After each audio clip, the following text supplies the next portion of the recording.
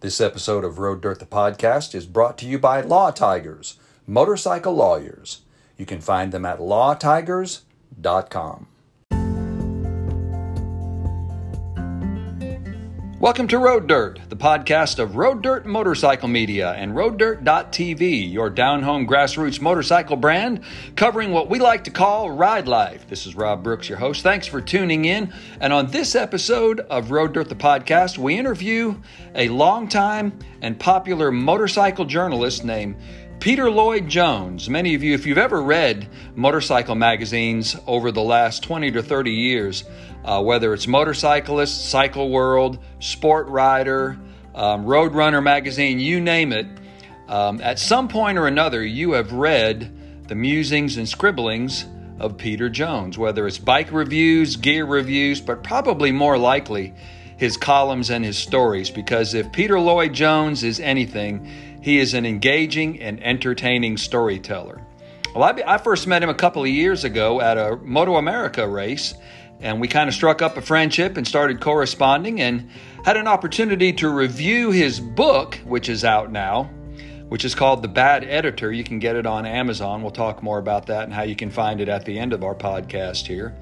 And we also did not only a story on it, but decided we would set up a time to do a video chat. And this is the audio transcript from that. And it's a little bit lengthy. It's about 40 minutes long. I guess that's not really long for a podcast, but he is as engaging to talk with as he is to read. And we hope you'll enjoy this as much as we have as well. So here we go.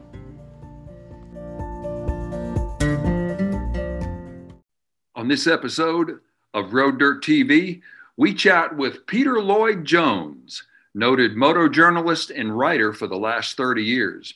You're in for an entertaining discussion. Stay tuned.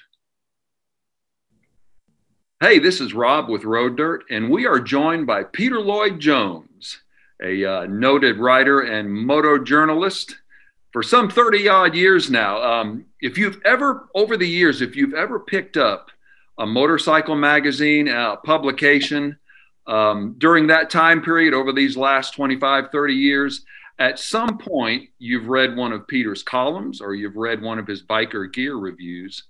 And so I've been reading, Peter, your stuff for probably the better part of 25 years or so now. I think I first became acquainted with your writings in the early 2000s, and mainly through magazines like Motorcyclist and Cycle World. And I always appreciated your bike and gear reviews, but what I enjoyed more was your storytelling. And so I'm happy to have you on the broadcast here, man. Thanks for joining me for a few minutes. Hey, thank you very much.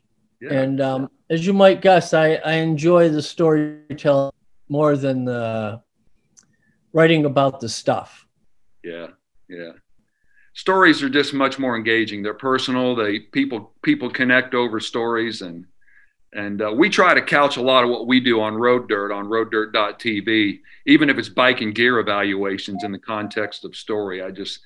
I'm like you, man. I find that much more engaging.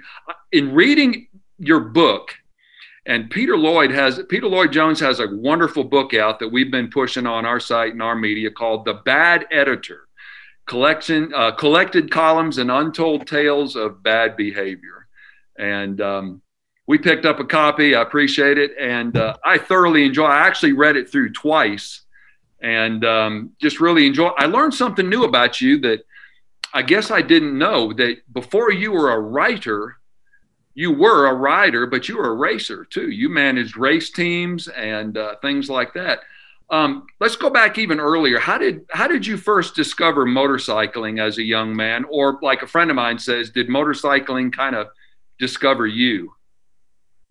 Well, in high school, the group of people I hung out with, one of them, two of them, was a motorcyclist. And all he did was talk about bikes. And we're like, bikes. What the hell? Jeez, it's just, fine. Bikes are okay, but, there's more to life. And then, one day it was like early March, and this is in Syracuse, New York. So it was a rare warmish day. And we stopped at a donut place and he was driving, and a motorcycle went by, and he ran out the door and he drove away. And we're like, well, what the hell is that? And then he came back like a half an hour later, goes, oh yeah, I caught up with the guy and we had a chat. It was great, you know. And we're like, what about us? He's like, yeah, whatever. So eventually it stuck, you know, despite my fighting against it. I was really a car guy growing up. Watkins Glen was only like 70 miles away. I went to Formula One races. Oh, cool. Yeah. I was in the Niki Lauda era when I was a teenager. Yeah. So that was an incredible time. And then in college, I went to school in Florida because I hated winter. So I went to University of South Florida, and I got a bike to commute on until it broke. Well, I kind of broke it. Not you, man. Well, it was a two-stroke, and it would rev wildly out of control when I would come to a stop, and I didn't know what was going on. And it had a kill button on the handlebar, and I'm holding the thing in, and the RPMs would slow down, but they wouldn't stop. And so I'd put it in gear and hold the brake on and drop the clutch. I was doing everything just to get it to stop running. Yeah, right. Yeah. So I broke the transmission doing that. But, years later, I realized the problem was the carburetor is inside the bottom cases, it being a two-stroke. Yeah. And the carburetor was leaking. And so if the engine's spinning, it's sucking air. And if the carb's leaking in the cases, it's sucking fuel. So there you go. Recipe for explosion. Yeah, I didn't understand why, I was a four-stroke guy also. Oh, so yeah. And then I came back from college, and then I started getting motorcycles. But I was a museum director before I went road racing. Oh, cool. And they thought you alluded to that in the book. Cool. No, I don't think I did. And they thought it was a little weird, but I was working like a maniac. So they're like, well, let's let him do his thing. Mm-hmm. Because the museum was just in desperate straits.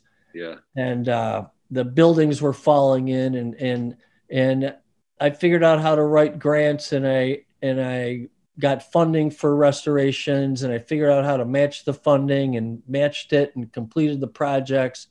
So they're like, wow, we can't keep up with this guy, So the fact that he's going road racing all the time, well, we're just going to let it go. So how did you get into road racing? Tell me about that. That was a cool part of the story. As I read the book and everything, I didn't know about you. Tell me about the road racing. Was it just kind of a natural progression of street riding to just wanting to go all out on a track? Well, yeah, the problem was I was going all out on the street. On the street. So there was a group of guys that I would go to the races in Loudon, New Hampshire. And this was before, this is in the early 80s, the original track, Breyer Motorsports.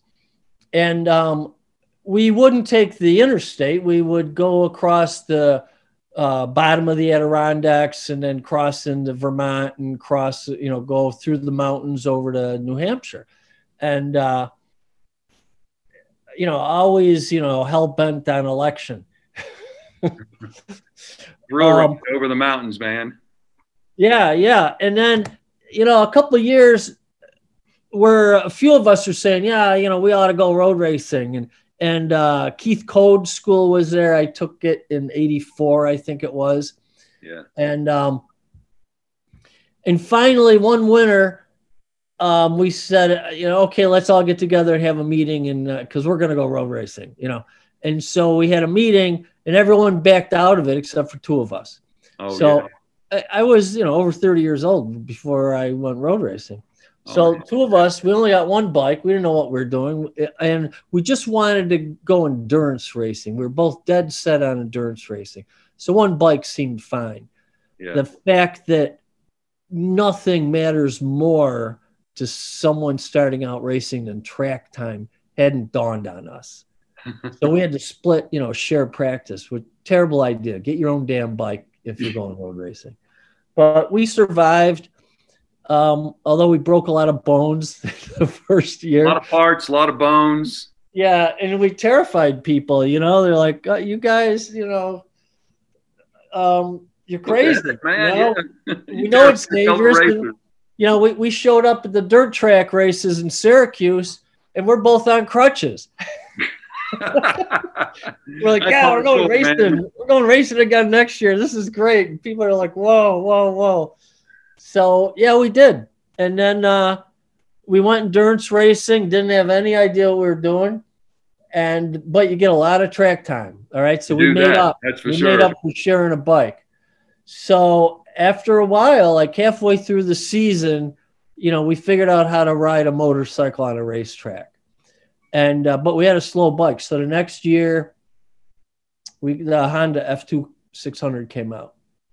And boy, I felt like I was cheating. I could pass bikes on the straightaway. That was a beast. And we had to learn how to, go like hell through the corners because our bike was so fast. Yeah. So, and then I saw, how come those guys got all those big stickers and beautiful looking machinery and stuff? So I chased that, and we got Suzuki sponsorship, and we won 3 national championships: medium weight production, medium weight superbike, heavyweight production, and then heavyweight superbike we finished second. And this was all in AMA, huh? No, with the WERA National Endurance. Okay, in WERA, yeah. Yeah. And then in 97, I took the team into AMA. Okay. That was the year 96. I'm sorry, 96 took the team to the AMA. That was the year Suzuki came out with the new GSX-R 750. And I made some choices that didn't work out. But at Daytona, there were over 20 factory teams because Japanese superbike riders are there, British superbike, world superbike. Yeah, the world comes to Daytona. Exactly. That was like the end of the world showing up at Daytona. But one of our riders finished 12th. Frank Wilson finished 12th. We felt like we conquered the world. We were first privateer. And yeah, that's a great finish for a privateer team. Yeah, back then with all those super bikes, especially. So, but we realized it was a mini one rider endurance. It wasn't a sprint race. Yeah. So we knew how to do pit stops.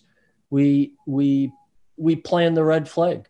We told the riders, if you feel like you've been out a dozen laps, and the red flag was a pace car. They wouldn't stop the race. So they did a pace car. So, we thought that all through and told the riders, hey, if you feel like you've been out for a dozen laps, just come down pit lane because we're ready. Yeah. If the pace car flag comes out. And totally worked out to our advantage. We were one lap down from the winner until the final lap of the race. They just nipped us to put us 2 laps down. So also being only 1 lap down, almost, Still, there was a lot of pride in hanging, within the top 15 there as a privateer team. There had to be a lot of pride among the guys. It was huge. Great achievement. And then our season went all downhill. But you peaked out, man. You peaked right there. If you're gonna peak somewhere, Daytona is a great place to peak out. Yep. That's for sure. And then, in doing that, I wrote some freelance stuff because all my time with bikes, I just had a lot of bike thoughts, and I pitched my first story to Cycle World, and they refused it, and then I pitched it to Second Best Motorcyclist. And they bought it, and never had another story rejected. Well, would you say that I'm kind of putting 2 and 2 together here? I hope I'm correct here. That your time of writing proposals for the museum as a curator, trying to elicit funds and things like that, and try to write a compelling argument for the need for that, kind of really. Would you say that kind of fueled the ability to write compelling stories about motorcycling? Maybe those years as a museum writer? No, not at all. Oh, really? Okay. Writing a grant is the most painful, driest type of writing there is. You just got to hit all the marks. Nothing funny. Nothing can, it's terrible. It's about writing the right language and rather than telling a compelling story, huh? Oh, you got to know all the secret code, what to say, how to say it. The first time I wrote a grant, they have people review it, and you get to see the reviews. Mm-hmm. And I was ready to kill myself. They're like, oh, this reads like it's the first time this person ever wrote a grant. I'm like, oh. So I had to figure it out. And but then once I got good at it and I was getting them funded, I still hated doing it. Yeah. So I would write whatever I wanted. I would put all sorts of humor in there when I was writing the narrative parts. And then I'd have to go in and take it all out, and make it serious in the end. But it entertained me, while I was doing it. Well, it sounds like it was an exercise, even though you didn't get to publish those parts, you'd take that out. It was an exercise in what would pay off later as a motorcycle journalist and a writer in the industry here, Well, it probably helped me get sponsors for the motorcycle team because, as museum director, you're always chasing money. And as a racing team owner, you're always chasing money. And I got really suckered into it because, when we think about, I had a money deal for tires and like unlimited tires. Yeah. And, I had bikes from a major manufacturer and a parts budget and other money deals. And altogether, at the last few years, I had like 175,000 or more in sponsorship. Nice. But it costs like 190 to race. Yeah. To do it. Yeah. So team, yeah. I'm paying out of my pocket to try to keep the team going. And then selling off the bikes and trying to get back to zero before the next year. I mean, when we stopped racing after 86, it was like another 5 years I was paying off the debts. I think a lot of the team thought I was making profit off of this, because I couldn't pay the riders, but I supplied them with bikes for sprint racing also whenever I could, and they got to keep any of their contingency. So in a lot of ways, you were like a small business owner, because so many times small business owners pay their people and have to keep the business going and make very little that they actually take home and live off in the end. Yeah, pretty much. Yeah. And that's the thing. It was a business when, because the co-founder, Tim Taylor of our team, decided he just wanted to go racing. He didn't want to deal with a team in a national series. So I just kept doing that. And I was a dictator. I was the lead. And you have to have that on a racing team. And I saw other teams, they're like best buddies and they start a team. And then halfway through the season, you see the tools flying and them screaming at each other, never happened in my pit, because there was one dictator that ruled the whole thing. And set the pace, literally and figuratively. Yeah. And I remember one day the riders, they started calling my crew chief Dad. Hey, Dad, could I do this? Or Dad, what do you think about that? And I'm like, well, I should be Dad. How come you're not calling me Dad?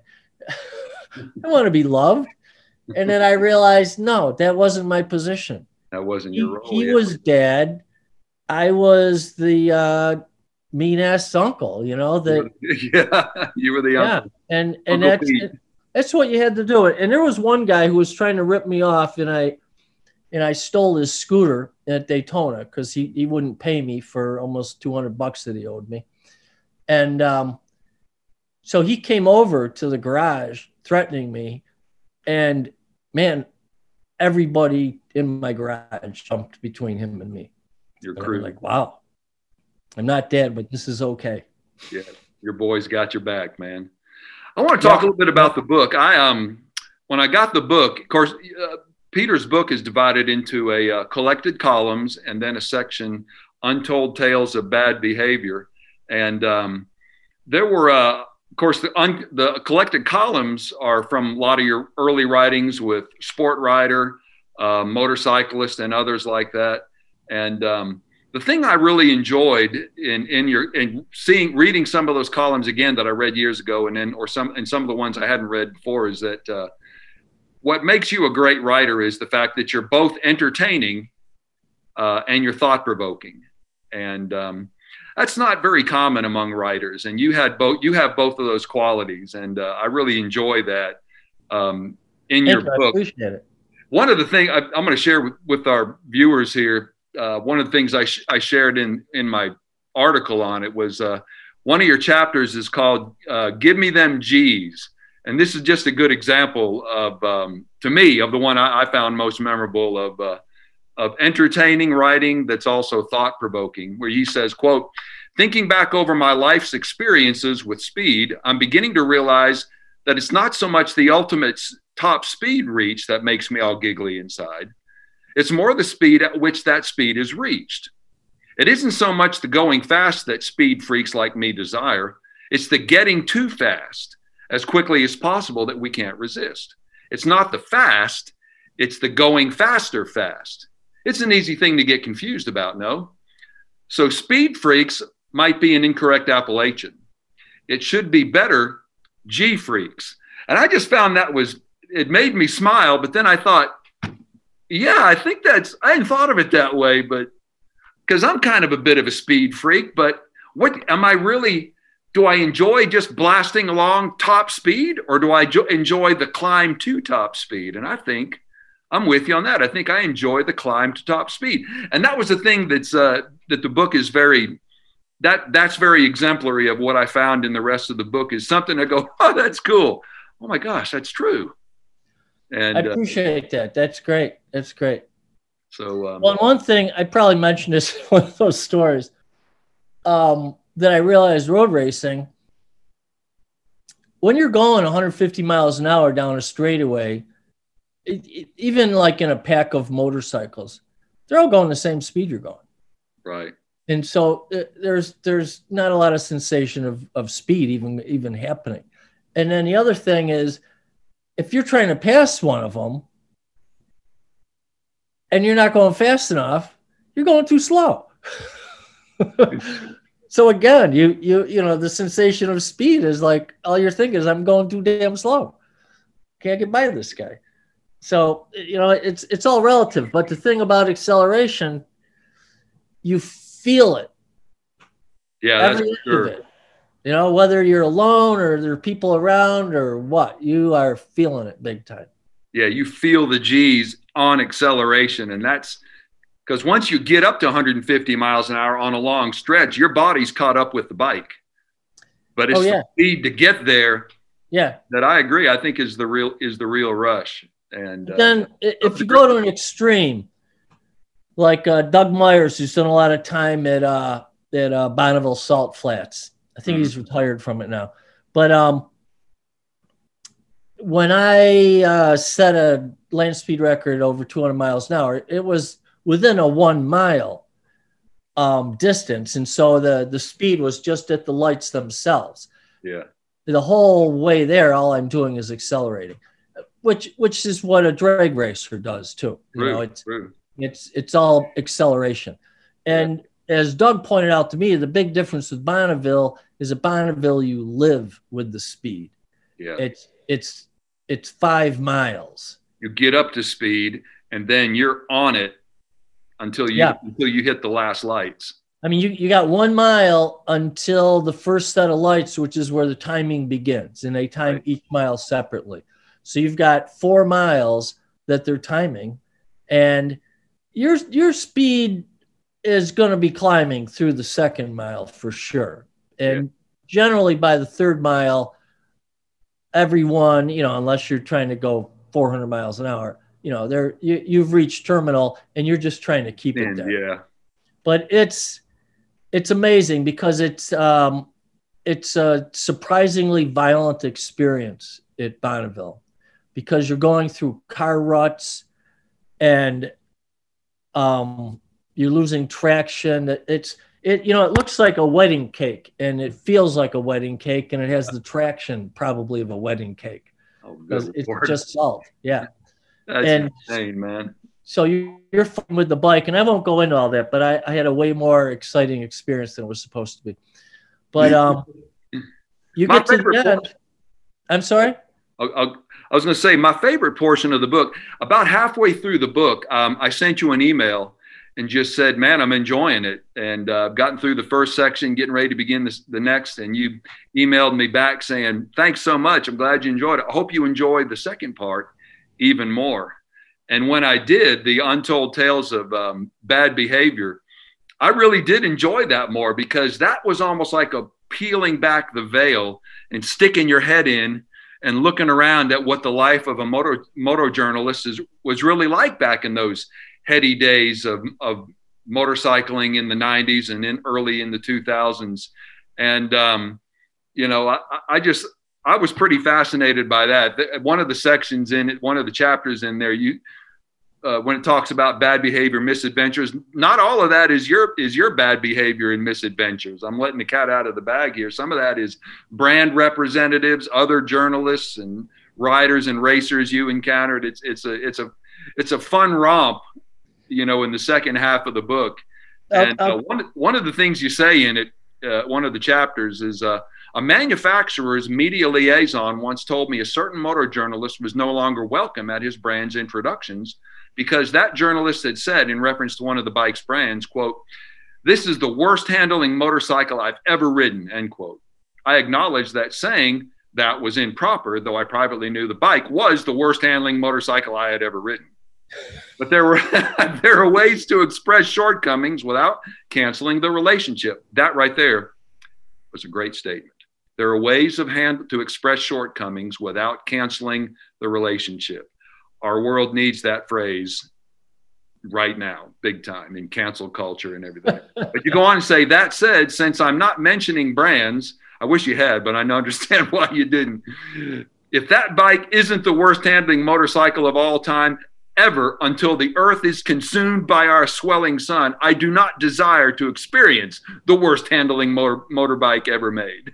Just a great statement. But in the middle of that, there's this cool little nugget about there are ways to express shortcomings without canceling the relationship. And that was like, that's a gold nugget in a piece of enjoyable prose.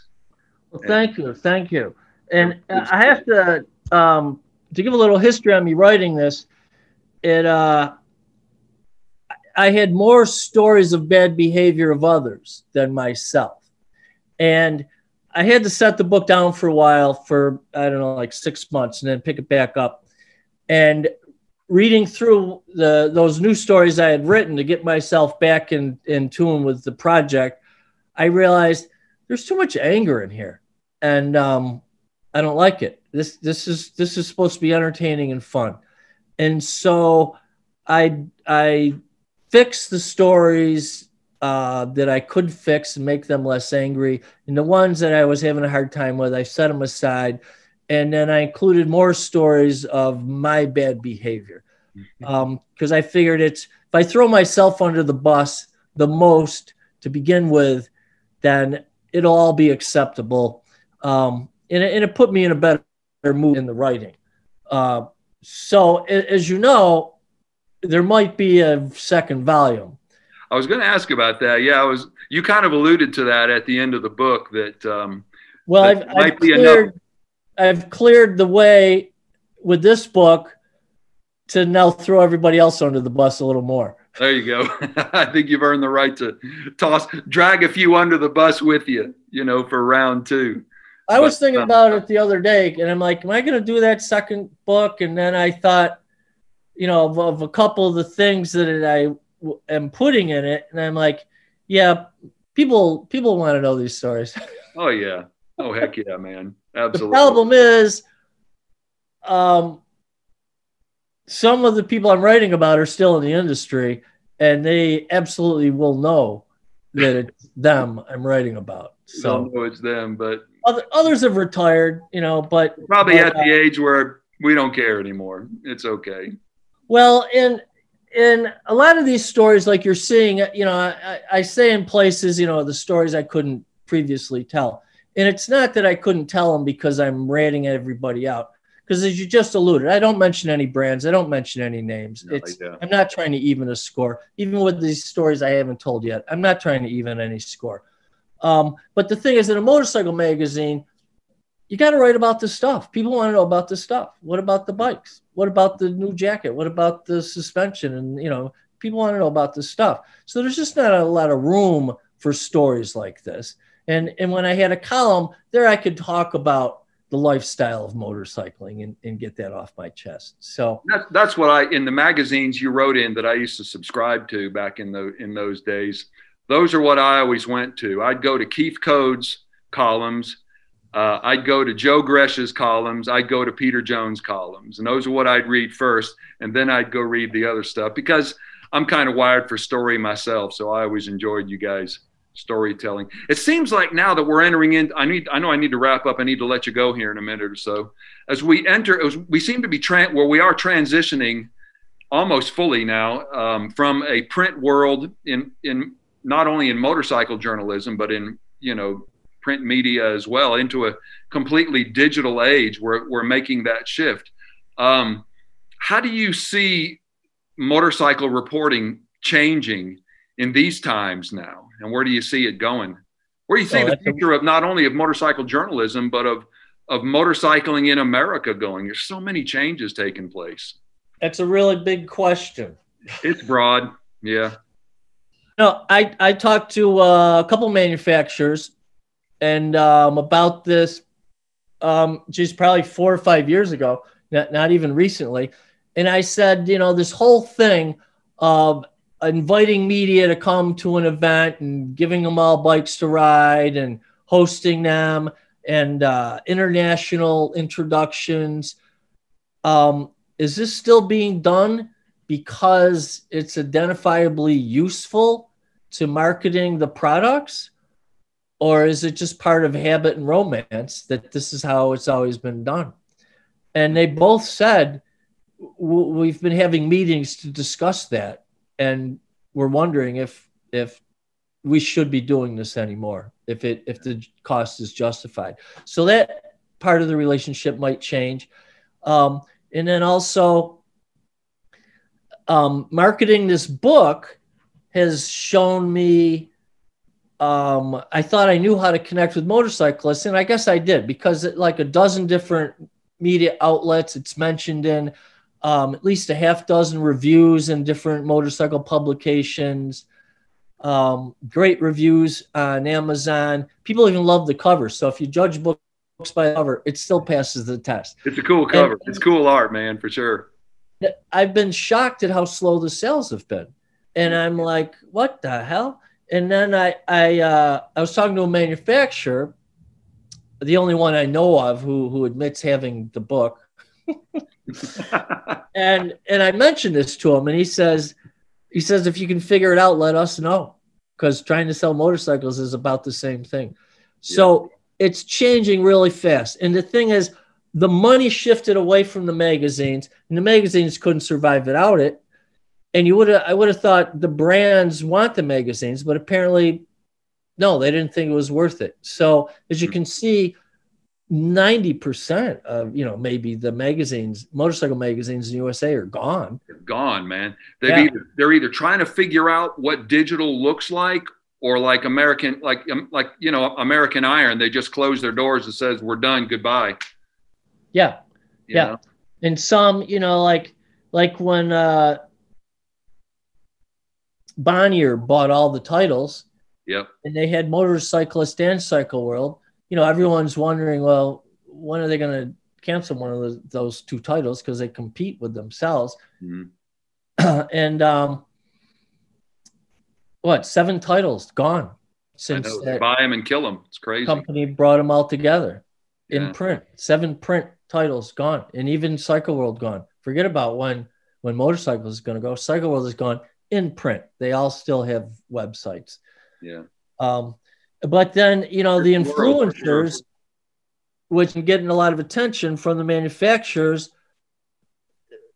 they have nothing anymore. It's totally, I don't know, the manufacturers might still be supplying them with product or even money, But there's nothing there because the algorithms have changed. If you go on Instagram today and try to become an influencer, it's not happening because Facebook owns it and they decide what the algorithms are going to be.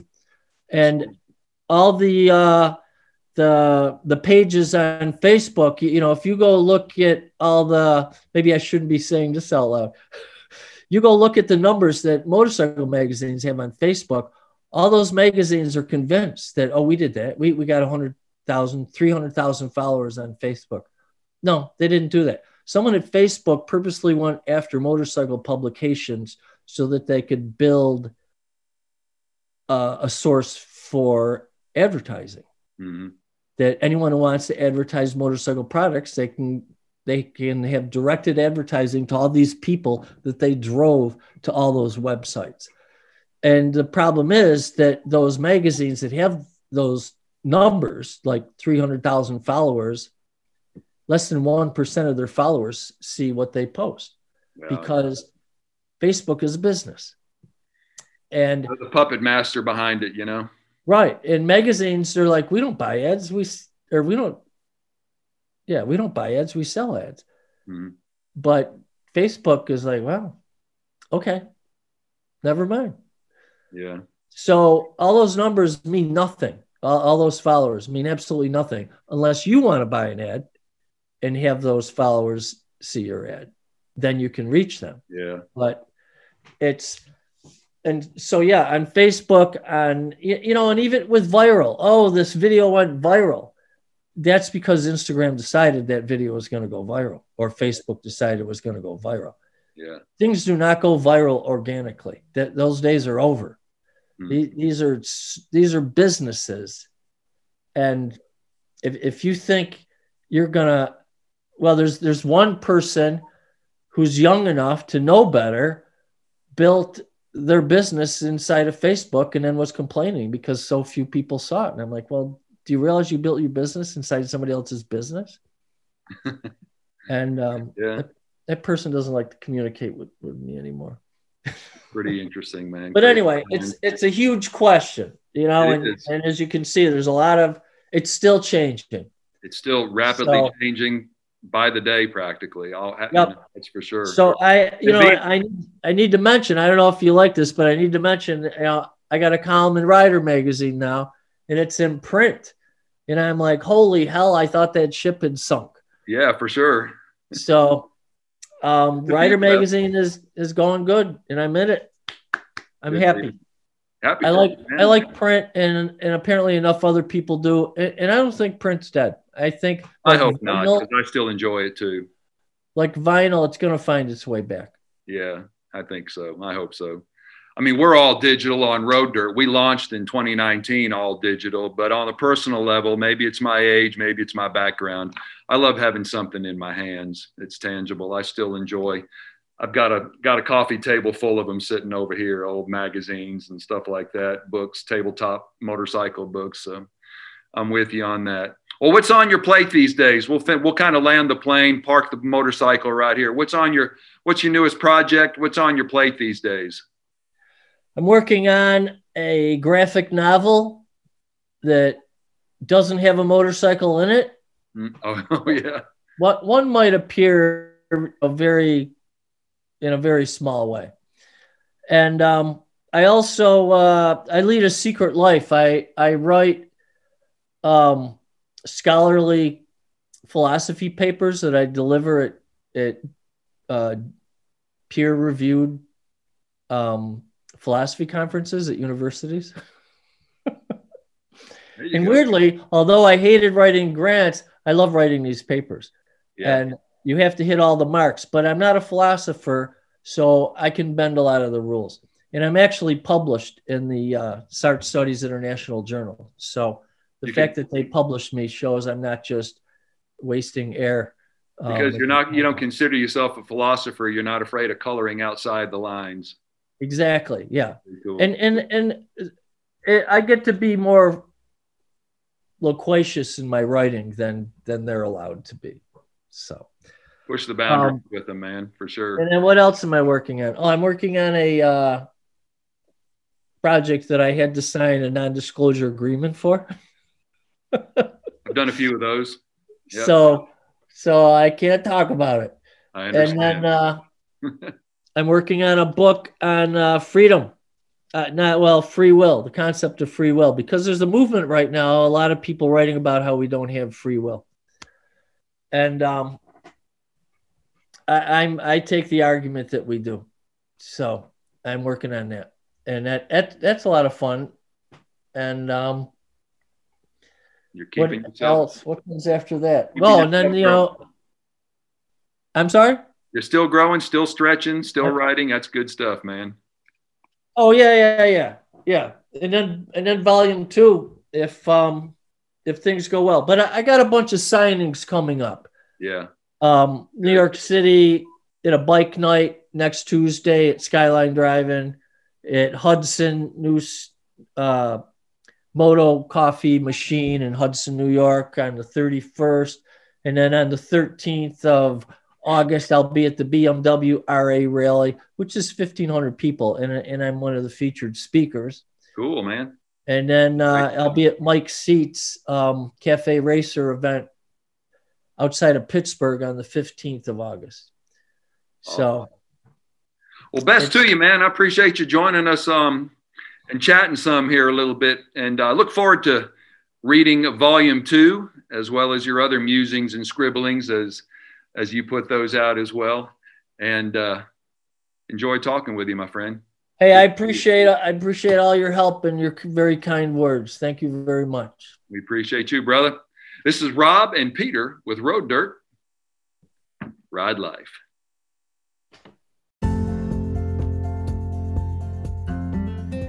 Well, we certainly enjoyed our time talking with Peter Jones, and we hope you enjoyed this conversation as well. Peter's a great writer and a great storyteller, and you ought to check out his book if you have a chance. It is called The Bad Editor: Collected Columns and Untold Tales of Bad Behavior. You can find that on Amazon. You can also pick it up, I think, directly off of his site. You can go to thebadeditor.com, and I think there are links in there as well to pick up the book, as well as find out some more information on the man and the myth and the legend himself, the miscreant, as we call him. So we certainly enjoyed our time with him, and we hope you do as well. Well, check us out also on our pages. We've got 3 social media pages, all of them called Road Dirt TV, on Facebook, Twitter, and Instagram. Check out our YouTube channel as well, Road Dirt TV. We've actually got the video portion of our chat with Peter on there, as well as all the other ride stories and bike reviews and race coverage and things like that we do out there on the YouTube channel. And definitely check out our online magazine at roaddirt.tv. All kinds of great stories going back for several years by a number of our different writers and photographers and contributors. We hope you'll check all that out. Well, this is Rob with Road Dirt. Until next time, ride life.